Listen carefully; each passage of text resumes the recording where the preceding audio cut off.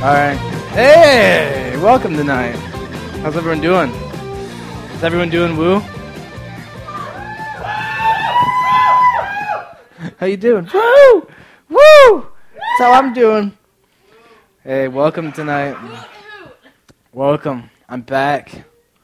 I'm back from across the great mighty blue ocean that you see there, the Atlantic Ocean. Definitely. I missed you guys. Missed you guys very much. I had a great time in England, but I missed you guys. So I'm back. So I don't think I have any announcements for you. Make something up. I did have a really good time. I got to meet a lot of really quality people, really great people, and got to hang out with the guy who created Fusion for a few days, which was really, really awesome. Just hang out with him and chill with him at his house, which was awesome as well. I traveled all around England. You can take a look at it and see where I went, but I did like a whirlwind tour like I was a rock star. I'd come into a place, meet everybody, say hi, we'd do something, we'd pray, and then we'd like sleep over and wake up in the morning and get put on a train. Disappear again. Next day you'd show up somewhere else. I think that it was probably one of the biggest times of just complete dependence on other people, because I didn't know anything about who was picking me up, when they were picking me up, where they were taking me, what I was doing once I got there, what I was eating, how I was eating, where I was sleeping. I just showed up places. Like, we literally, the one time, like, we went to, I forget which one it was, but we just come out of the train, and we just walked out, and they're like, someone's going to pick you up. His name is Jack. And we just, like, walk out, and we're just, like, looking around, and this guy's like, hey, are you the Americans we're supposed to pick up? I'm like, yeah. He's like, all right, come with me. And I'm like, I'm pretty sure this could end really bad if this guy isn't the same guy. He just walks in, he's like, you the Americans? Like, yeah. Like, all right. Just drives you out in the woods. You know. Like, yeah. So it was just like, people would ask me, like, oh, what are you doing tomorrow? I'm like, I don't know. Going somewhere and meeting somebody. But, no, it's great. So tonight we have a really good night. If you've seen from inside yet, tonight we are doing communion, which is very exciting. Yeah. Woo! And we're going to actually start tonight with Temptation Teams, which is kind of different. Yeah, we're going to start with Temptation Teams. What? Is that a problem? I'm sorry. You don't get to tonight. You know what, Cameron? What's that? Really? Well, wow. So it's not anything new. Something the same. We're going to start with Temptation Teams tonight. And we have a bunch of leaders gone because they're on spring break, so we can just kind of meld together into one big family if people need to join groups together tonight. We'll just connect, and we're going to start with that, and then we're going to go into message, actually, and we're going to finish with worship, Kylie. So sorry very much, but it should be good. Yeah, and once when we come back from Temptation Teams, let's fill in so we're just more up front so we can engage together. So you don't have people all the way in the back and all that. That's perfect, Kylie. Stay right there. All right, awesome. Let's begin with Temptation Teams and go from there. Okay, guys? The memory is useless as a rod without a reel. To an anger ever dry.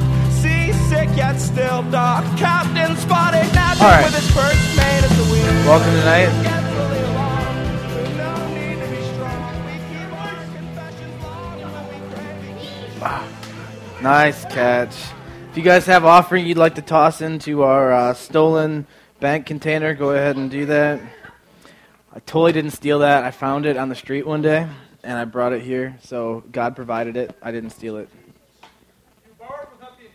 It was actually in our parking lot. It was rolling through our parking lot in our church one time, and I'm like, I'm taking that for offering. So happy to be with you guys tonight. I had a great time, but I did miss you guys. Every Thursday night I was thinking about you guys. So, you have a good few weeks without me? Yes? Yes. I loved the pictures of people cleaning. I think we should do that every week. Right? All right. So tonight, as you guys might have already guessed, our focus is on communion. And many churches, all over the place, they do communion. It's just kind of a standard thing in the Christian faith. Many people not a lot of people do it on a weekly basis. I mean, every single service they have communion. A lot of churches might do it on a monthly basis, or different ideas. But a while back, we decided that we didn't just want to do communion as a part of a service, like just setting on top of a pile of stuff we have to get done in a night. We didn't just want to be like, it's one more thing that needs to be done and just kind of throw it on top of there. We decided that obviously there's importance to what communion means. So we said, well, why don't we just take and we'll just devote the entire night to communion, and that be our focus. So that's what we do, and we just do it 3 times a year. Just we spend the night just looking at communion and try to make it special and make us actually think about it instead of just doing it mindlessly as a religious observance. So tonight is the first of those 3 times for this year. And communion, if you're thinking, what does that even mean? What is communion? What it is it's a time of remembrance of the Last Supper that Jesus ever had on this earth. The day before he was taken and betrayed and he was arrested, he sat down with 12 guys who he had spent a considerable portion of 3 years with. They were his disciples he hung out with, which is a really interesting story altogether anyway, isn't it? The last night that Jesus Christ was here on earth, instead of preaching to thousands, he ate food with 12 people. Kind of interesting to think about. But his last meal, he sat down with these 12 men, and that's where we really get the idea of communion from, is this Last Supper. And we're going to take a look at this story. If you guys have your Bibles, if you want to open up to Mark, you thought I was going to say Luke, didn't you? Because you know it's my favorite, but I'm not. Ha-ha! Mark tonight. And if you guys want to turn to Mark chapter 14, that's what we're gonna look at.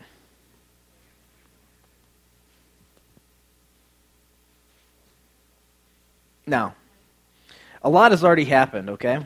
A lot of the stuff that you've heard about Jesus Christ, or some things that you know about him, have already taken place as we enter into the story in Mark.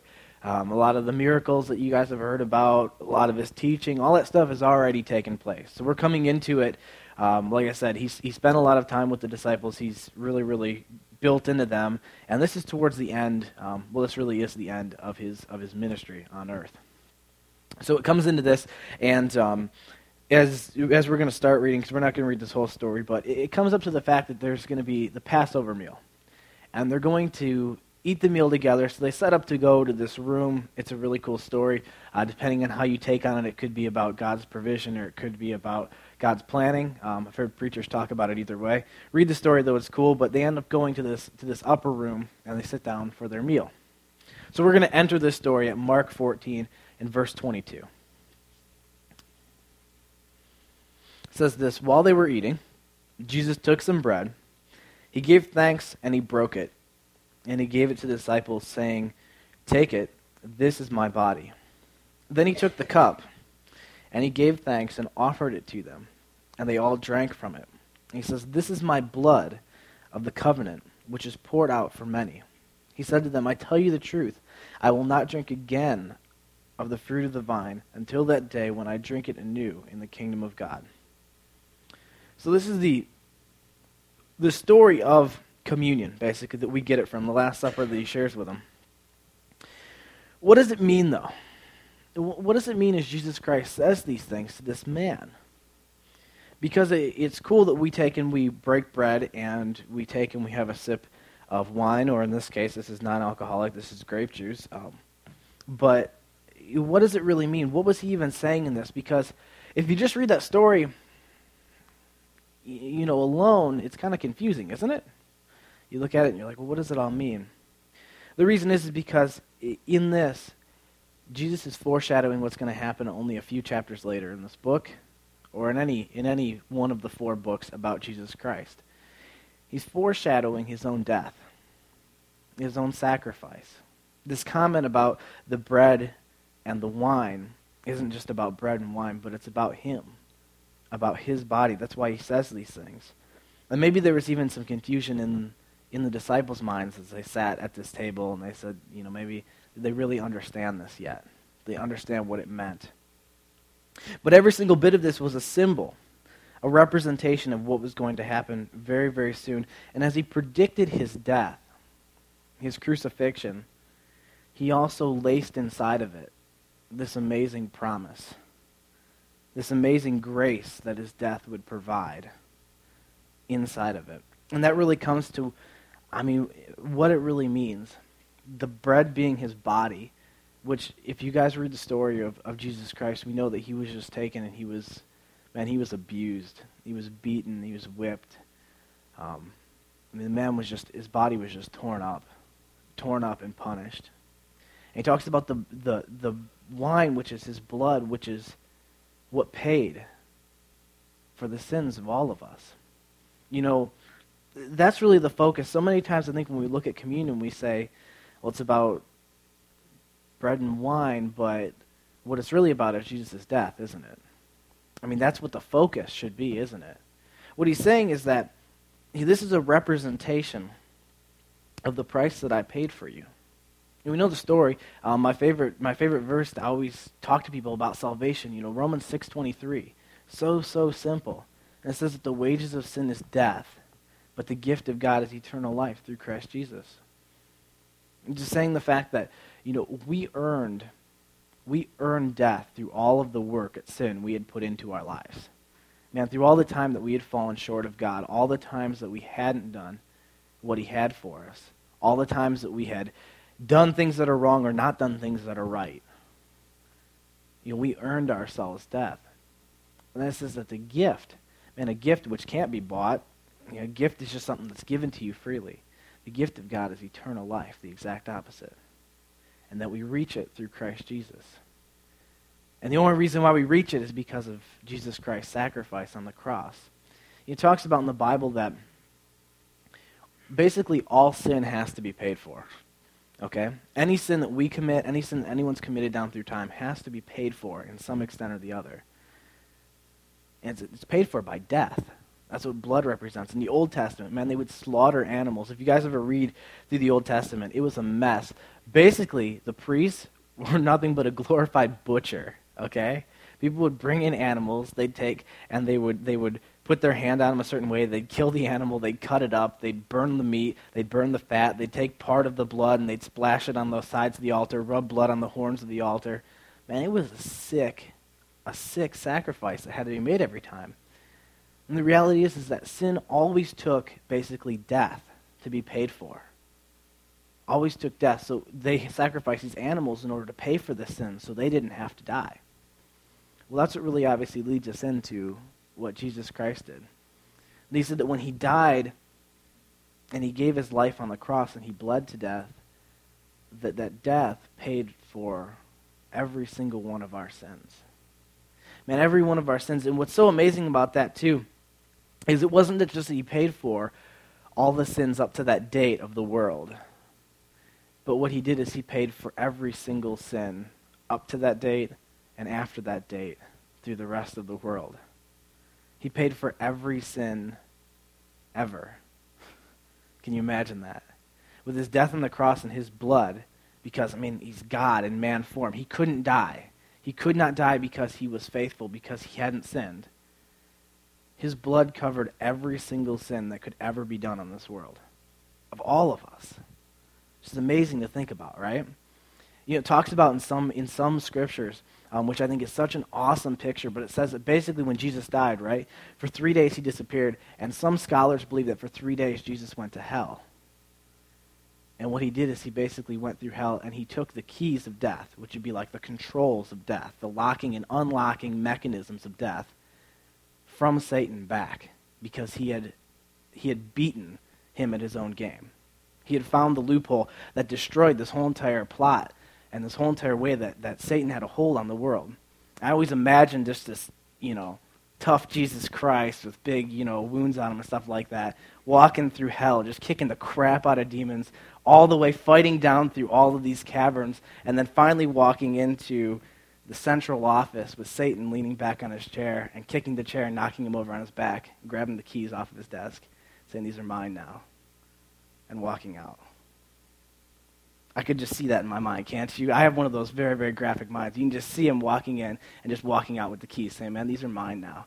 I paid for everybody. You don't have the right to imprison anyone here anymore." That's what Jesus did, man. When he died, he paid for all of that.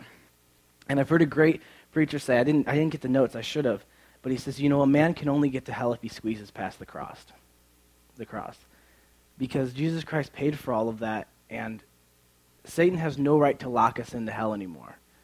It's only if we decide not to follow Jesus Christ that's the end for us. But as interesting as really all that is, which I think, that's really our focus, right? Of everything that we're talking about, in a time of communion. But even when I read it, I was just looking through it this time, I thought that there's more to this story. There's even more to this story. You're thinking, well, what? When you look at this, there's pre-story to this meeting. There's before this. There was a time that Jesus Christ met his disciples, and he already mentioned his body and his blood to them. He already mentioned his body being bread and his blood being wine. So the disciples came into this with almost maybe a little bit of a different advantage that we're not looking at it yet, because if we don't remember what he said, well, then it might look kind of different to us. If you guys have read this or not, but in John 6, I want you guys to turn to. John 6.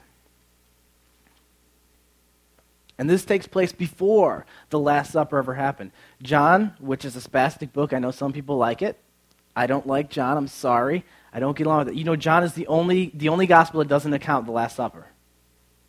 Communion doesn't take place in John. He washes disciples' feet instead. Anyways. Yeah, it's people, whatever. Anyways, okay? In John, though, it's undisputable that the time that John mentions about the washing of feet is the same time of the Last Supper. This takes place before this. So the disciples would have came into the Last Supper with this knowledge in them. John 6, and starting in verse 53, I want to read Jesus Christ's words to you. And he says, Jesus said to them, I tell you the truth, unless you eat the flesh of the Son of Man and drink his blood, you have no life in you. Whoever eats my flesh and drinks my blood has eternal life, and I will raise him up at the last day. For my flesh is real food, and my blood is real drink. Whoever eats my flesh and drinks my blood remains in me, and I in him. Just as the living Father sent me, and I live because of the Father, so the one who feeds on me will live because of me. This is the bread that came down from heaven. Your forefathers ate manna and died, but he who feeds on this bread will live forever. He said all this while teaching in the synagogue of Capernaum. Interesting segment of words, isn't it, by Jesus Christ? Probably if you heard it at that time, you'd think this guy's crazy. He's asking people to eat him, right? Sounds pretty jacked up. He's very cannibalistic, right? Is he crazy? And he says, my body is real bread. My blood is real drink. That's really interesting. Very interesting. He talks about the fact that the forefathers ate manna, but when you eat this bread, you live forever. What he's saying is this, is that he's talking to his disciples and he's teaching these people. He goes to this whole phrase talking about how you have to consume who I am.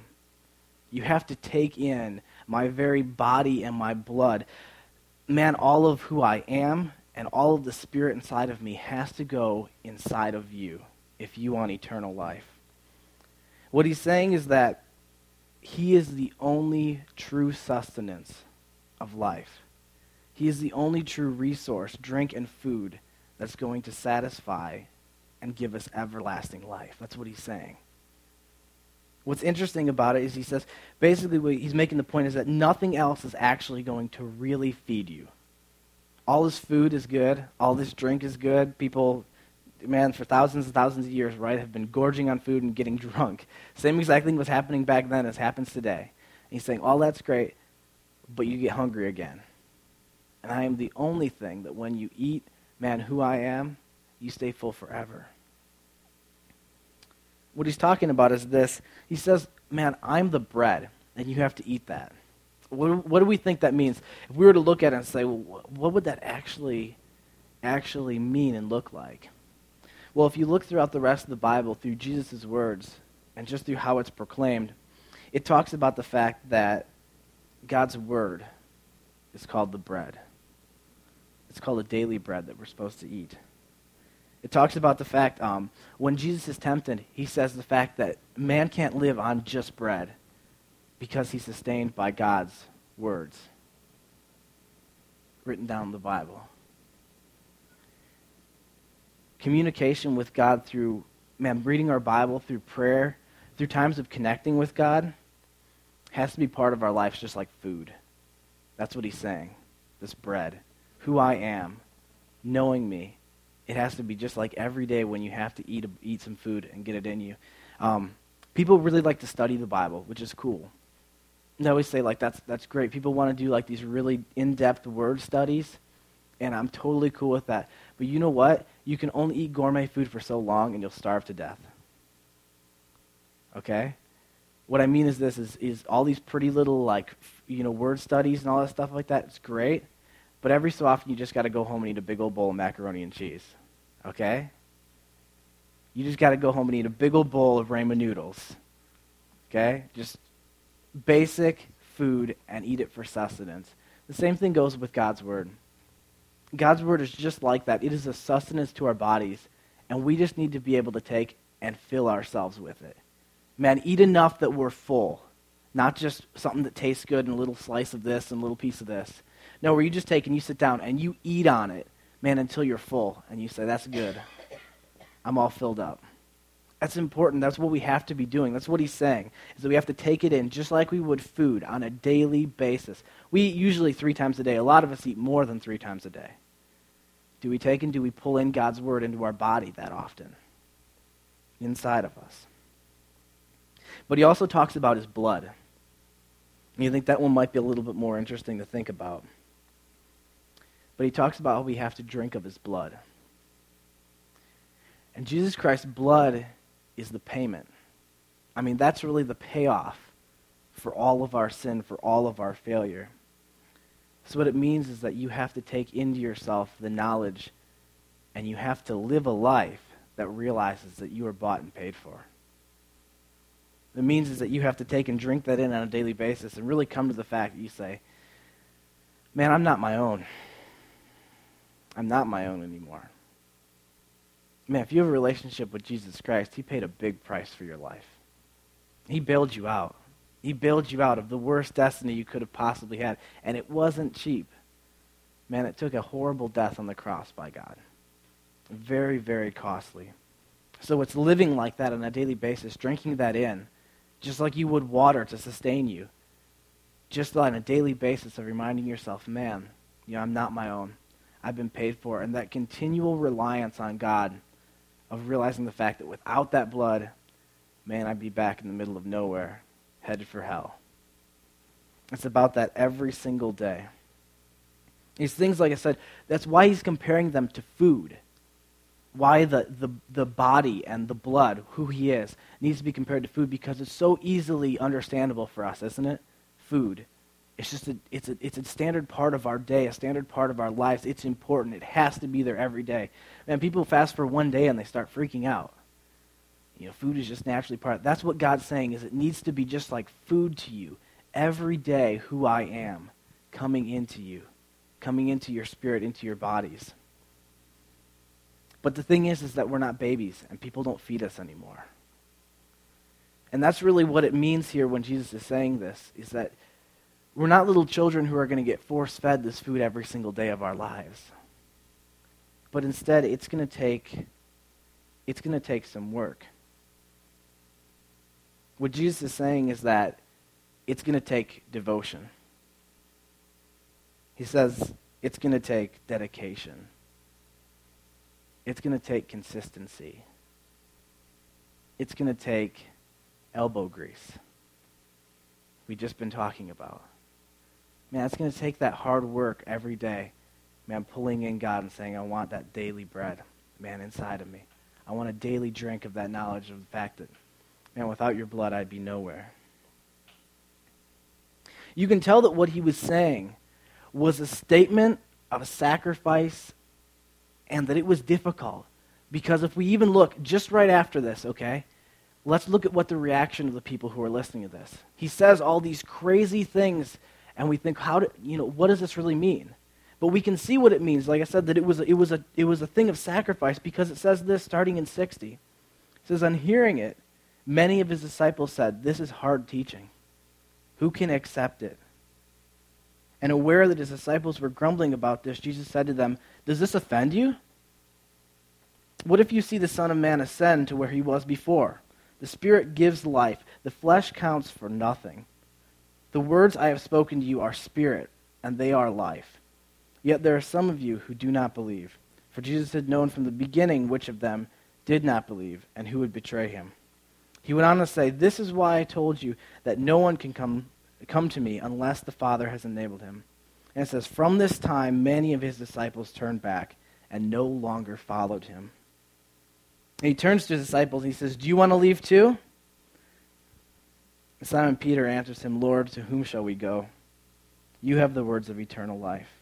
We believe and know that you are the Holy One of God." But we can see that what he was talking about was about dedication. It was about making it an everyday thing when he talks about his blood and his body. You can see, because it says that many of his disciples at that, they turned away. And they were the ones who were in on it because they saw healings, because they saw all these great things. It was fun. It was exciting to follow Jesus around. And what he does is he lays this out. And he says, if you want to continue to follow me, you have to eat of who I am every day. And a lot of them said, you know what, too much. That's too much for me. And they turned around and they walked the other way. So that's really what came into it. As Jesus sat down at the table with his disciples, and he began saying, "This is my body. This is my blood." When they were sitting at this table, they had already heard these words before. And when he was saying these things, it wasn't just some ceremonial thing, but they knew that the sacrifice that was going to be made, he was alluding to, was going to take equal sacrifice on their part. It was going to take dedication. It was going to take consistency. It was going to take hard work.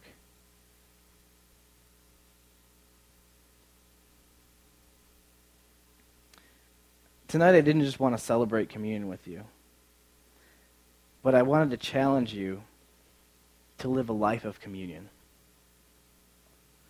Not to celebrate communion tonight, but to live a life of communion every day. Because that's what Jesus Christ was saying in this. And I think that's what the disciples probably kind of had in the back of their mind when they entered this. Because what he had said is, it's not just about eating this bread today and about drinking this wine right now as some sort of celebration. But what he was saying is that this is about every single day of your life. Man, every single day realizing that I have to nourish myself with who God is. That every single day I have to drink, of his blood and realize the fact that that's the only reason that I shouldn't get arrogant and think that I deserve this, because I don't. So I want to challenge you to live a life of communion. So tonight we're just gonna work on that for a second, and we're gonna do first and foremost is I'm gonna have Cassie come up and just begin to play for a little bit, and just to start is put yourself in the right mindset. Okay? So many times, this is just done as a religious observance, and people just take, and you know what, they eat a little piece of bread, they drink a little bit of wine, totally cool. But we're talking about a life of communion.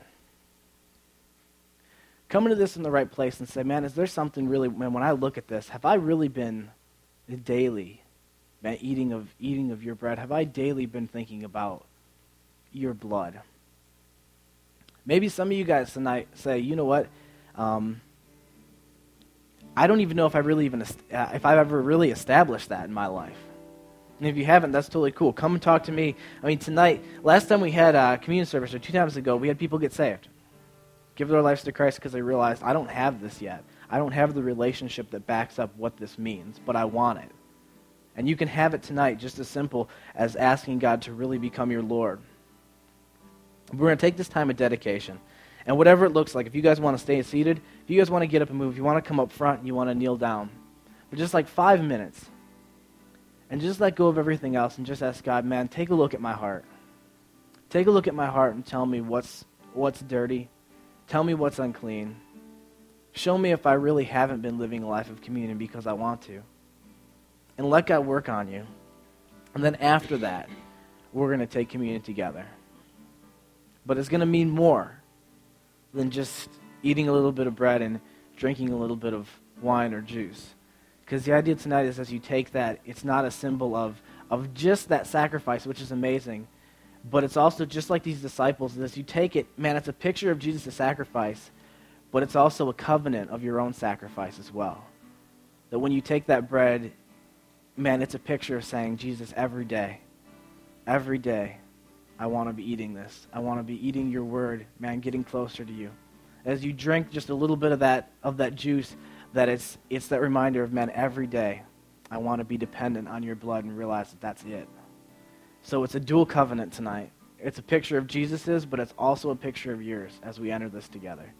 So just 5 minutes. Just focus only on God. Let everything else disappear. You guys got people around you want to take and separate and get out. Forget about who's around you. Man, and just connect with God and just say, man, search my heart. Search my heart, and then we'll come together.